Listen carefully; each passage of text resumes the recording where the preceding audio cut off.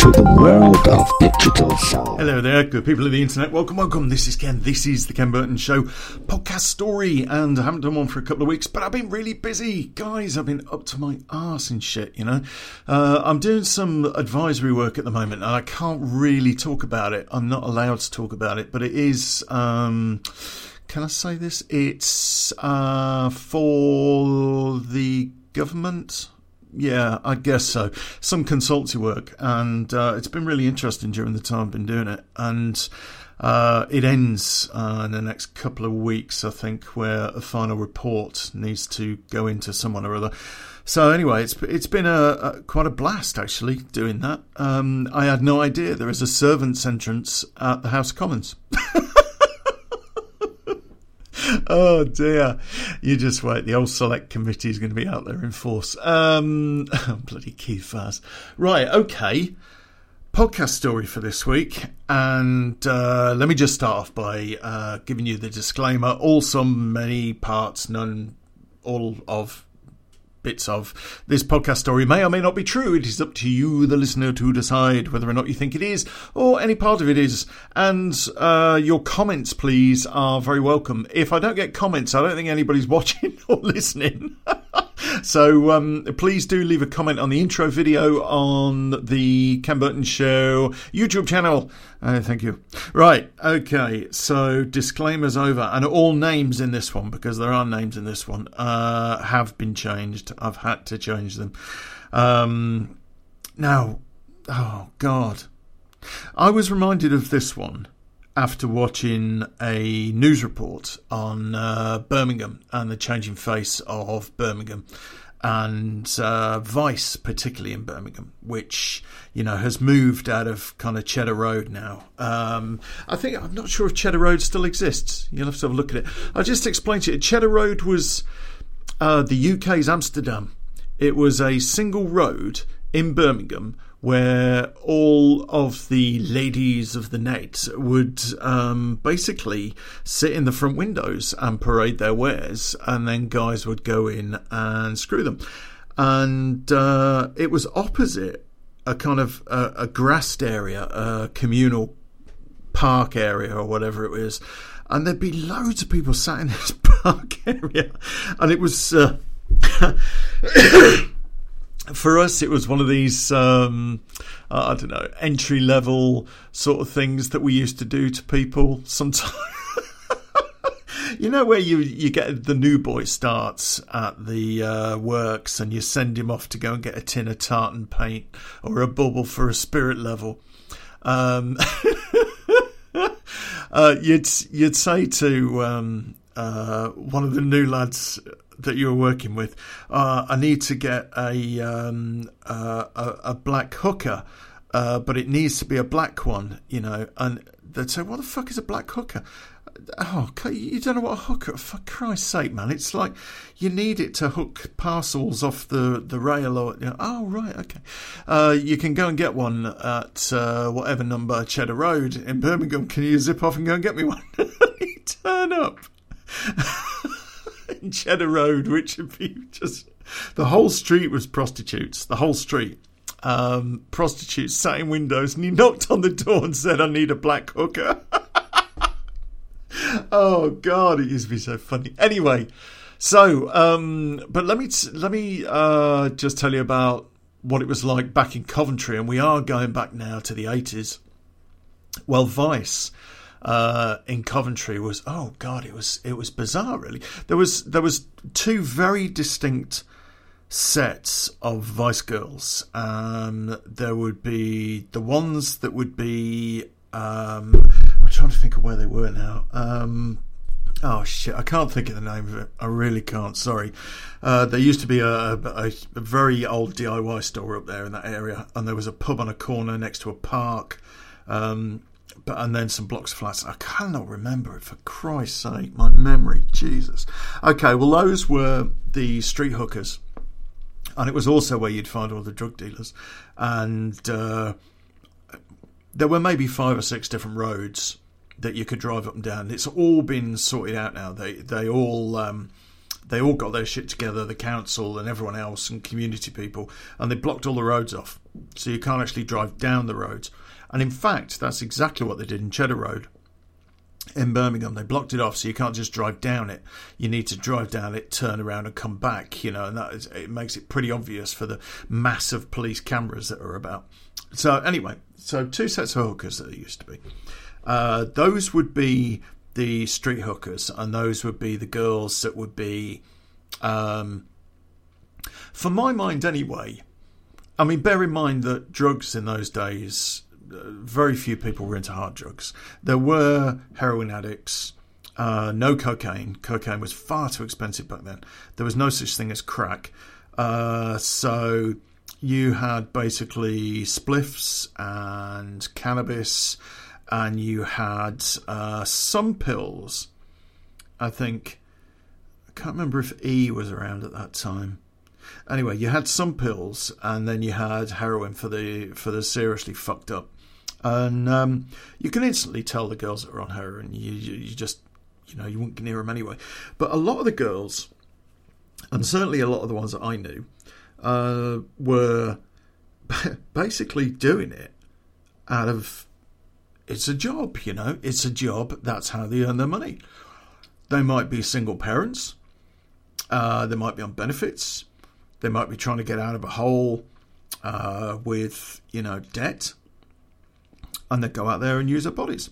And a lot of the girls I spoke to at the time, I know nowadays it's all different. Nowadays they're all fucking cokeheads, and they're all crackheads. And, oh, Christ, you wouldn't get near one if, But back in those days, these were girls that were very, very sensible. In fact, they had an incredible work ethic, and considering what they were doing for a living, it always used to amaze me. And that's how I earned, this incredible respect for these girls that were doing exactly what they were doing. You think of, what they were doing was dangerous, and they were selling their bodies. So what does a boxer do? He goes out and does something dangerous and sells his body, his skill at being able to fight. They sell their skill in being able to fuck, and I didn't really see a distinction. I didn't really see a difference. And the sort of girls that I met were the sort of girls that were nice girls. They were okay. They were just supplementing their income by doing this. And I've finished burping now, thank you. So let's move on to the other side of the coin. And the other side of the coin was completely different. The other side of the coin was proper vice. Organised, managed.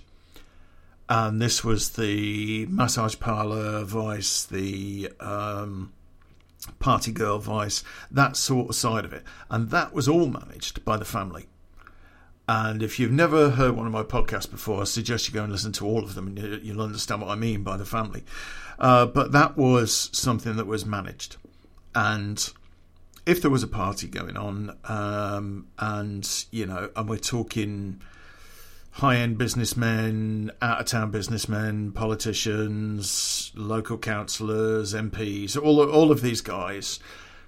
If there was a particular party, the girls that would be there serving the cocktails would be vice girls. And they'd all be hookers, and they could all be used at any point. They tended to be quite posh.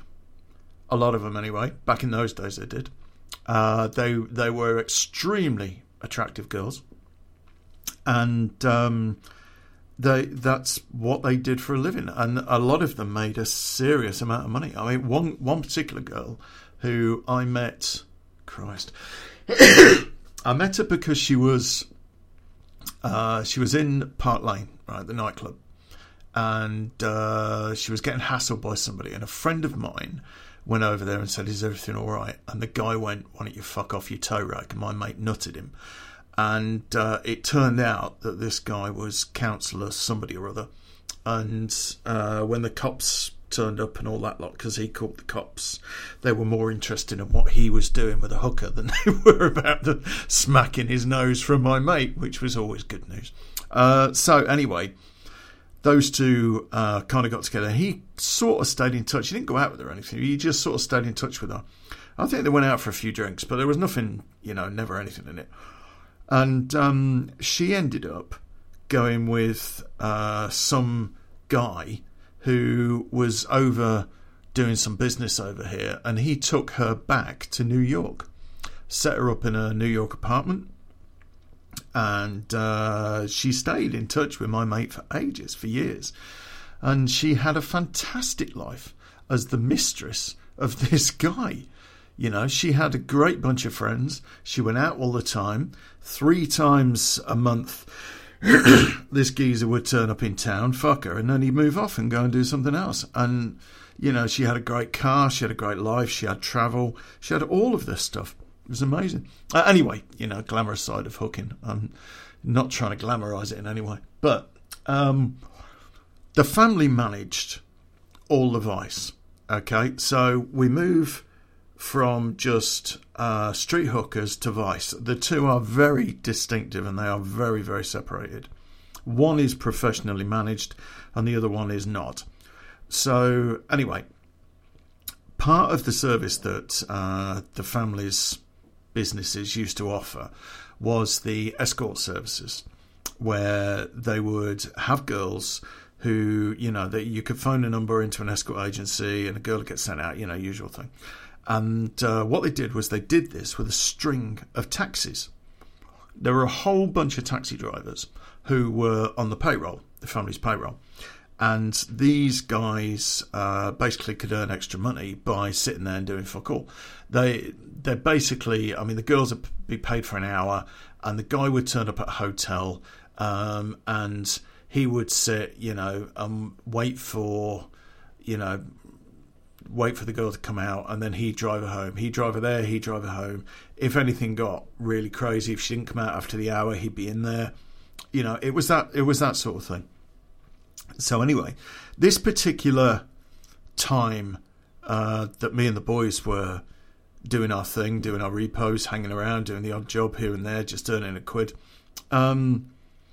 we got a call along with, Christ, there must have been maybe 30 of us, when we were asked to meet up in one of the warehouses, which we did, family warehouse.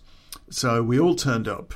I can't remember what day it was, but we all turned up, and there was a load of us, and there was loads of beers there, and sandwiches and stuff, and it was like it was all a bit bizarre in those days, really, because like the family, one particular member of the family, he was a fag end member of the family, but his missus was a bit, I don't know, she wasn't common, she wasn't gangster, if you know what I mean. She was just like your mum. And whenever we go to one of these things, she'd be there with the sandwiches. Hello, love, do you want a sandwich? Do you want a sandwich, love? Yeah, okay. We've all turned up here to potentially be told, right, guys, there's a contract out, go and kill this bloke. And she's walking around going, do you want a sandwich? Do you want a sandwich, love? Oh, she was funny. Anyway, and she was great, she was great. Loved her to bits. There's another story about her, actually. And somebody tried to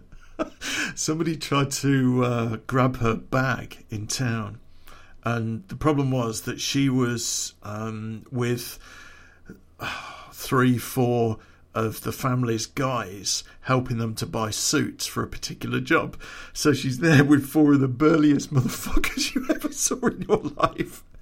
And somebody tried to grab her bag in British Home Stores.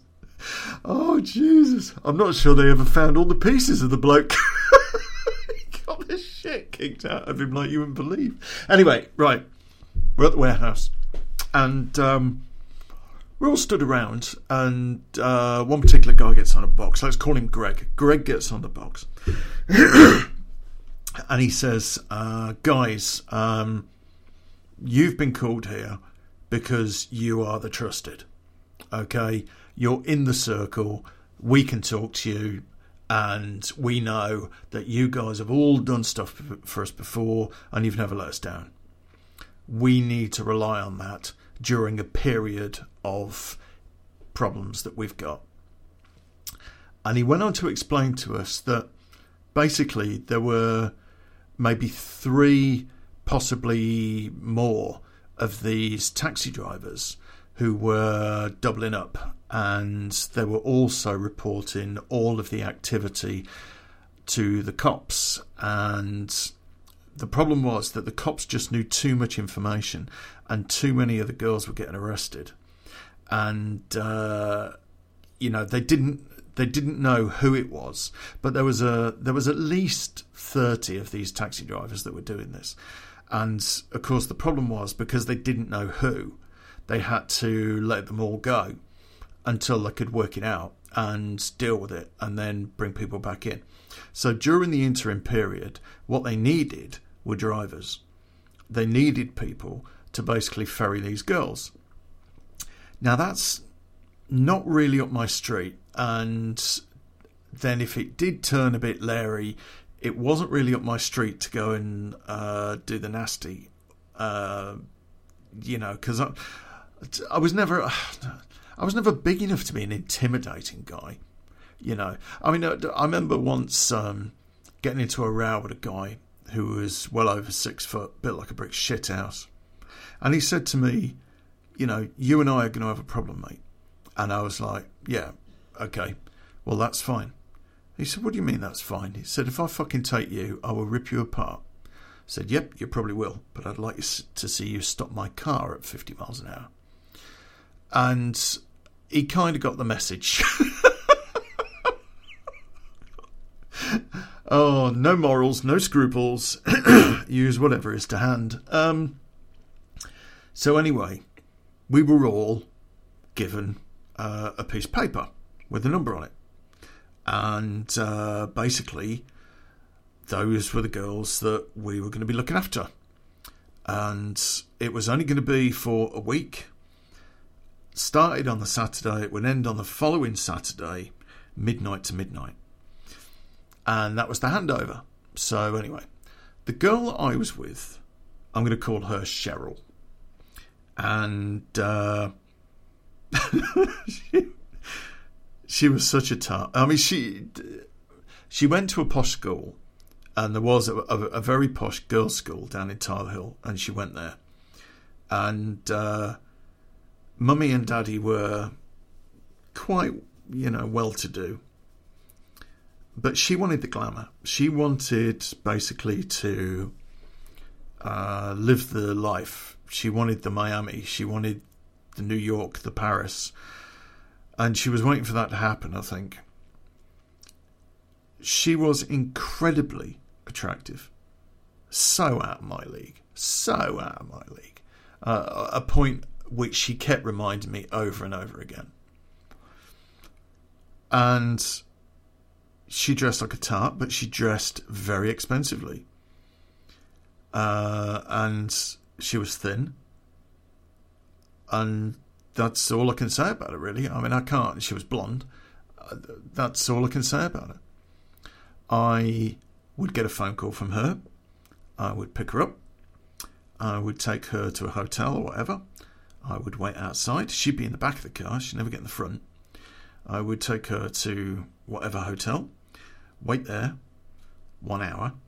She would come out the hotel. I'd drive her back to wherever, or I might drive her to her next job. And this went on for 2 or 3 days. The first 2 or 3 days, she was really fucking frosty with me. Really frosty, and she was kind of insulting to an extent, but that, girls like that kind of are. That she was beautiful, but she knew it, and she rammed it down your throat all the time, and it was kind of a, don't you wish you could get a girl like me sort of thing. And I was like, nah, not really, love. I prefer girls with a personality, and preferably not a whore. Oh God, I remember.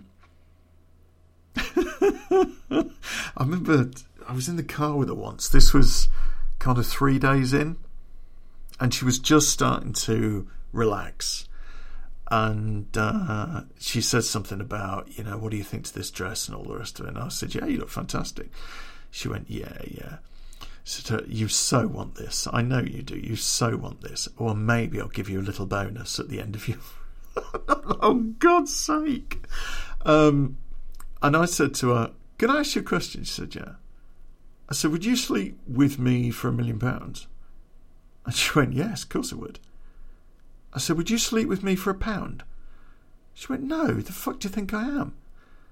I said, I thought we'd already established that. It was just the price we were negotiating. Oh, fuck. Thing is, she was too thick to get it, I think. But anyway, so this went on for a week. At the end of my week, me and Cheryl parted ways. She didn't once say thank you to me. The last job I took her on, picked her up, took her back, and she said, I'd like to say it's been a pleasure, but it hasn't. She went inside. So anyway, that was my week of Vice. Now my mate Gary, he had also got a girl in tow, and his was a little more friendly than mine. And let's call her Sandra. Yeah, I think we can get away with that. It's a bit close to the name, but there you go. Okay, let's call her Sandra. Gary and Sandy. Yeah. He fell head over heels. Absolutely fucking bonkers. Not only that, but he became like her agony aunt. 3 days into him looking after her, he was fucking it. Unfucking believable. After the week ended, he carried on fucking it. And I told him that he was likely to lose his nuts if anyone from the family found out. And the boys told him the same. And he was determined that it was a thing that happened, and it was a couple of weeks of fun, and he'd back away. Well, she was phoning him all the time. This girl had, considering what she did for a living, her self-confidence was like zero.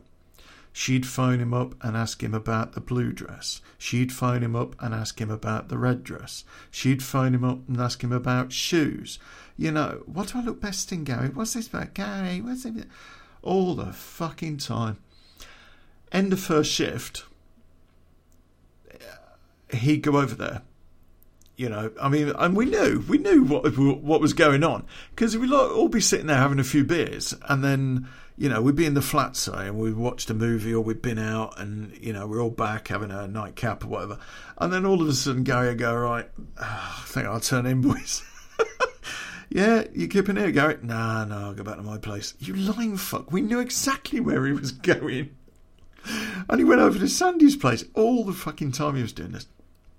Or at least 2 or 3 times a week. Anyway. Then, crazy thing happened. Absolutely crazy thing happened. Sandy quit. She quit working for the family, and she went legit. And she went to Leicester, became an assistant manageress in a shop in the town centre, clothes shop, and she did very well. She had enough money for the flat, deposit on a flat. She had enough money put by, and Gary was going over there once a week, maybe twice a week. I mean, it was only like 20 minutes away, and the two of them were doing very nicely, thank you. After about a month, probably a bit longer than that, there was some sort of bust up. There was some sort of thing kicked off between Gary and Sandy. And basically, she was being coerced by her boss to have sex with him. He had kind of worked out what she'd done before. Well, he'd certainly worked out she was a slut anyway. And I use these terms affectionately, by the way. Gary and her had this huge row, this huge bust-up. And he came round to the flat one night, and me and the boys are sat there, and he's really pissed off, and he's really fucking angry. And we were like, saying, well, I'm sorry, mate, but we did fucking tell you. And I think the argument was that her boss had threatened that unless she was nicer to him, that he could basically can her and give her a shit reference. And he also knew that the reference that she came in with was forged. So it was all a bit, and I think she was at the point where she was ready to agree to fucking do what this guy was asking, and Gary was saying, no, let me deal with it, I'll go and talk to him. And she was saying, no, back off. She wanted to deal with it herself, and I guess she did deal with it herself, because probably a couple of weeks of no contact with Gary, he contacted her and found out she was no longer working there. And he thought immediately, right, okay, well, obviously she's decided not to fuck this guy, and he sacked her. What a wanker. I'm going to go and rip his throat out. So he asked us if we're going to take a trip over to Leicester, go and have a word with this guy. And we did. We all went over. Went into the town centre, walked into the clothes shop, and one of us went to the counter and said, is the boss about? And one of the girls said, oh yeah, he's out the back. So whilst we were distracting the other people that were working there, myself and Gary went through a door marked private to go and find this guy. And sure enough, little scummy office with a desk that only just fit in there, trying to be the big man, was this bloke. And we said to him, do you want to tell us what happened to Sandy? And he said, nothing. I said, no, you're not getting it, mate. Do you want to tell us what happened to Sandy? And he said, she left. She went. And Gary said, look, I know that you were trying to get in her fucking knickers, and you were threatening her. And as far as I'm concerned, you are like the lowest form of life. You're like an ant. And the thing is, I fucking step on ants. And if you want to continue down that path, mate, please keep fucking lying to me, and I'll step on you. Well, fucking hell, this guy was shitting himself. And he said that there was a brief relationship between the two of them, and then she decided to leave. So Gary hit him. Seriously hit him. Guy went off the back of his chair, landing on the floor. Gary put his foot at the guy's throat. And the guy said, all right, I let her go. I let her go. And Gary said, why? He said, because my wife became suspicious. Gary picked this guy up and put a volley of fucking punches into his guts. I was by the door watching out, but I'll be amazed if this guy didn't end up with half a dozen crack ribs. He really fucking laid him to him. The guy was doubled up over his desk, and Gary grabbed him by the hair and pulled him back. As the guy's head come up, Gary smacked him in the mouth with a stapler, and the guy's face just exploded, blood everywhere. And then Gary said, come on, we're leaving. And I said, what about cameras? Because I was the only one fucking thinking straight. And we asked this guy where the cameras were. where the recording equipment was, and he pointed to a video recorder. So we took the tape, and then Gary said to him, "Give me her last known address." And the bloke just said, she moved. And then Gary hit him again, and the guy went down, started crying. He was sitting on the floor in a fetal position, and we were about to walk out, and then Gary stopped. He turned around and looked at the guy. He said, how many more girls in here you fucked? And the bloke didn't answer. And Gary said, the next time I need to come in here, I'm going to chop your dick off and fucking take it with me. Leave off the girls. And we left, and the boys left, and we got maybe 20 yards down the street, and we heard people screaming, and we thought, fucking hell, somebody's found him. And so we went to the last known address that we knew that Sandy was at, and she had left, but she'd also left a forwarding address, a place in Nottingham. So we decided that we would take a trip up there and go and see if we could find her. When we found her, and we did find her, we found her in the afternoon. She was in a skank of a fucking bedsit. As soon as you walked in the building, there were needles, condoms, wrappers, all fucking over the hallway. We walked up the stairs. Door to her place was open. And there she was. Completely and utterly different. It was still her. You recognise it was her. But she looked about 10 years older. Her skin was a mess. Fucking terrible. It was absolutely terrible. There was all sorts of paraphernalia all over the flat. Heroin. And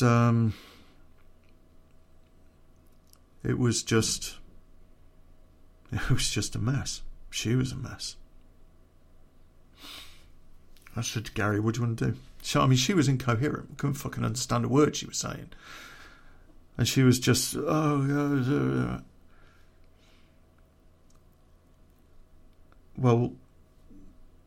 I said to Gary, what do you want to do? He said, let's take her back.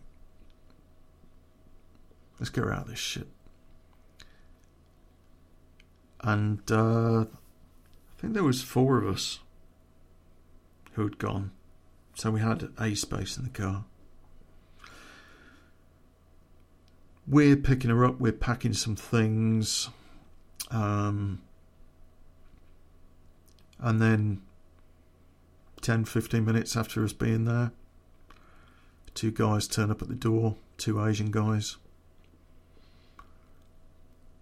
I said, what the fuck do you think you're doing? And we said, who the fuck are you? And the guy said, you don't fucking really want to know that, mate. All you need to know is that that's mine. Pointing at Sandy. Well, fucking hell. How Gary kept his cool is beyond me. But he just said, mate, you want to back the fuck off right now before you get yourself into a world of hate. She's coming with us. And the guy went downstairs with his mate, and we went with Sandy in tow to go down the stairs, and as we got to the hallway, there are 4 guys down there. The 2 Asian guys, a fucking guy that looked like Shrek, and another bloke. And they said, "Do you want to put that back where you found it? I don't like people touching my things." Oh, fucking hell. Gary sat her on the top landing and went to walk downstairs. Pulled a gun from the back of his belt and stuck it in this guy's face. Then all he said to the guy was, "Back off. Back the fuck off. Now." A couple of the guys that were with this bloke kind of put their hands in the air a little bit and just said, whoa, calm the fuck down, mate, calm down. And then Gary looked at these other guys and he said, "Get the fuck out." And they went out the front door, and Gary said to this guy, "What do you mean she's yours?" He said, "She's mine, I fucking own it."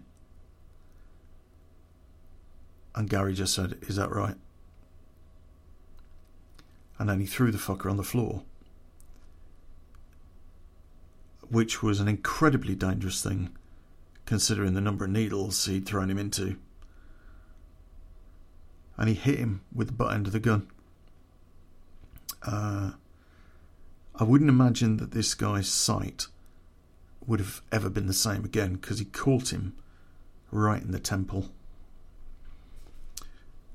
And we took Sandy, we went out the front door. By this time I pulled my gun as well, because I was fully expecting somebody to be outside with a fucking sawn off.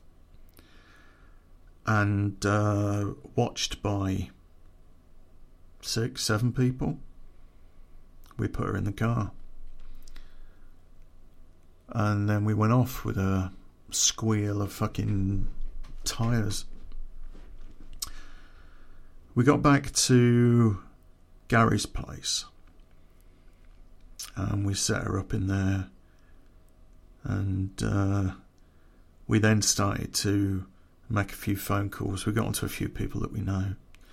One of the boys dated a nurse that was in the she was in the old Coven Warwick, and she'd worked with addicts, and he contacted her, and she came over, and she brought another girl with her. Between the 2 of them and Gary, they spent, best part of a month with her, trying to clean her up. Even after a month, she was off the heroin, but she still craved it. You know, she still wanted it. If anyone had let her alone, I think she'd have just gone out and got some. Well, it took a long time, a really long time. And Gary devoted every fucking waking hour to her. He didn't come on jobs with us anymore. He didn't come on a Friday night drink with us anymore. He didn't come out on Saturdays anymore. I spoke to him on the phone, and we'd go around to see him. But he absolutely doted on her. And the 2 girls that were helping him out, the 2 nurses, they got her on some sort of medication that kind of helped her. And the next time I saw them was, 4 months, 5 months later. One of the boys who wasn't in our circle, but we knew him, he was getting married, and Gary and Sandy were at the wedding. And I couldn't believe my eyes. Couldn't believe it.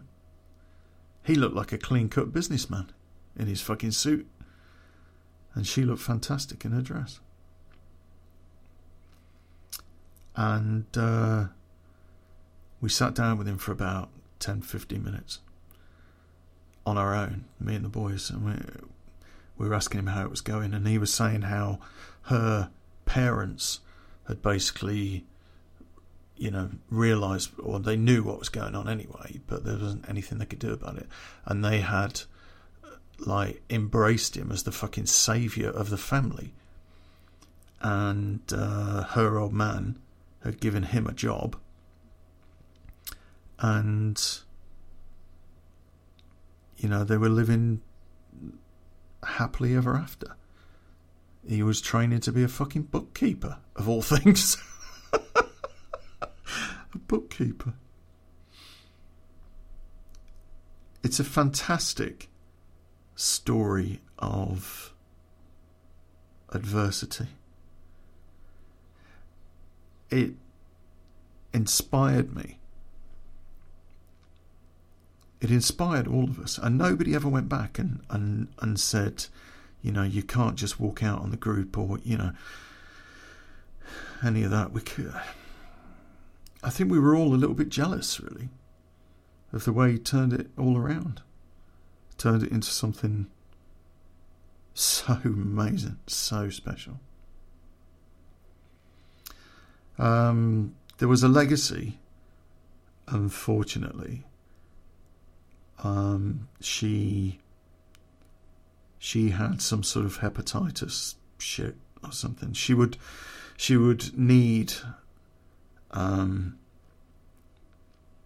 be medically addressed, I think, for the rest of her days. And thinking about it now, I must admit I have to wonder whether or not it was HIV. But anyway, they never had kids. They never did. I know that for a fact because I bumped into Gary. I bumped into Gary 18 months ago. That was at a mutual friend's birthday. And Sandy was there, looking amazing. Gary was there, looking amazing. Every part of the businessman with his new car outside. He was doing really well. They'd bought a house, and they were doing exceptionally well. And from all of that, from they say that love conquers all. I'm not sure I'd have been that brave to have fallen in love with a prostitute. I'm not sure whether or not my inner demon would have been too jealous to handle it. But she came out the other side of a very, very bad thing, and he saved her life. There's no doubt about that. He saved her life.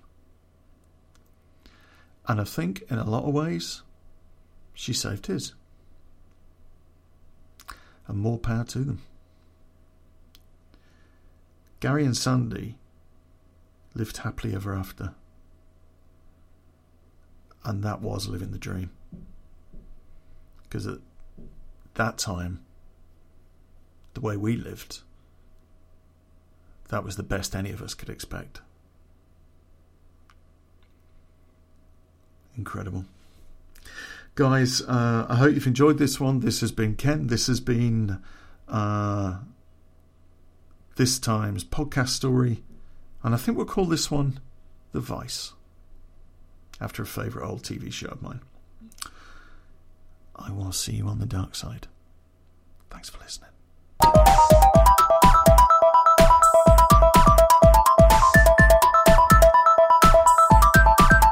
Shutting down all systems.